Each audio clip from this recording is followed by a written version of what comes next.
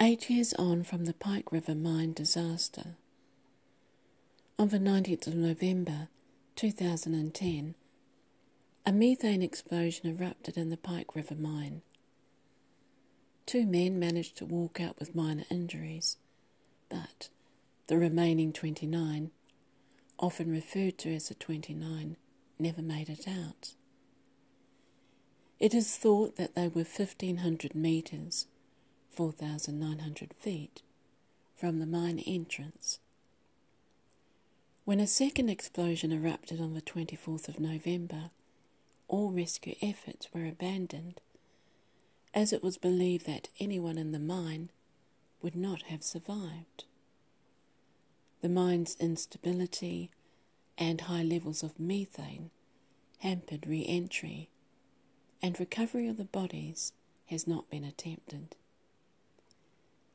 There has been much debate between the families of the victims and the mining company, Pike River Coal Limited, and its CEO, Peter Whittle, for how and when recovery could be done. Engineers and experts said that the mine was unstable. 2 more explosions, one on the 26th and another on the 28th of November, confirmed it. It was New Zealand's second major mining disaster. 43 men lost their lives in the Huntly mining tragedy of 1914.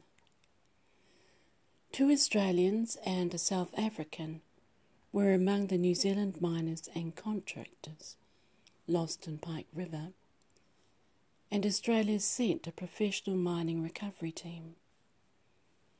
Anger was expressed by the families of the victims at the delay in rescue efforts, but international mining experts supported opinion that conditions in the mine were such that anyone entering could face the same fate as that of the miners.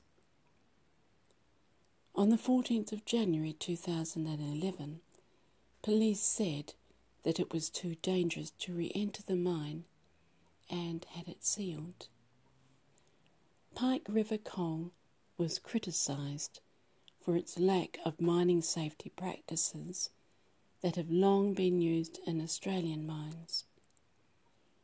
New Zealand did not require as many safety procedures as other mining companies do across the Tasman, and it is thought that New Zealand could benefit by bringing in tougher measures and higher mining safety standards and practices.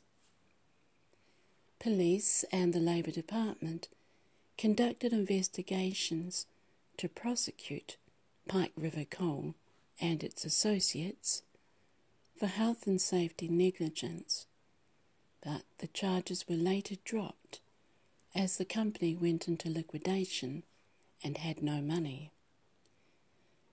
The former CEO and other company heads volunteered to pay compensation to the families of the victims and gave about $5,000 to each from their personal income.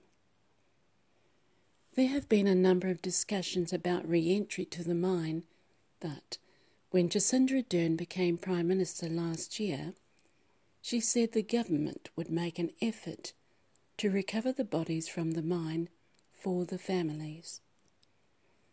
The Pike River Recovery Agency was formed in January 2018, and on the 19th of April, the Pike Mine Re-Entry Minister, Andrew Little, entered the portal of the mine with 2 Pike River family representatives, Anna Osborne and Sonia Rockhouse. Bernie Monk entered the mine portal on Thursday and touched the concrete wall that seals the mine. It is the closest they've been to his son Michael, who died in the disaster, and he hopes to take him home soon.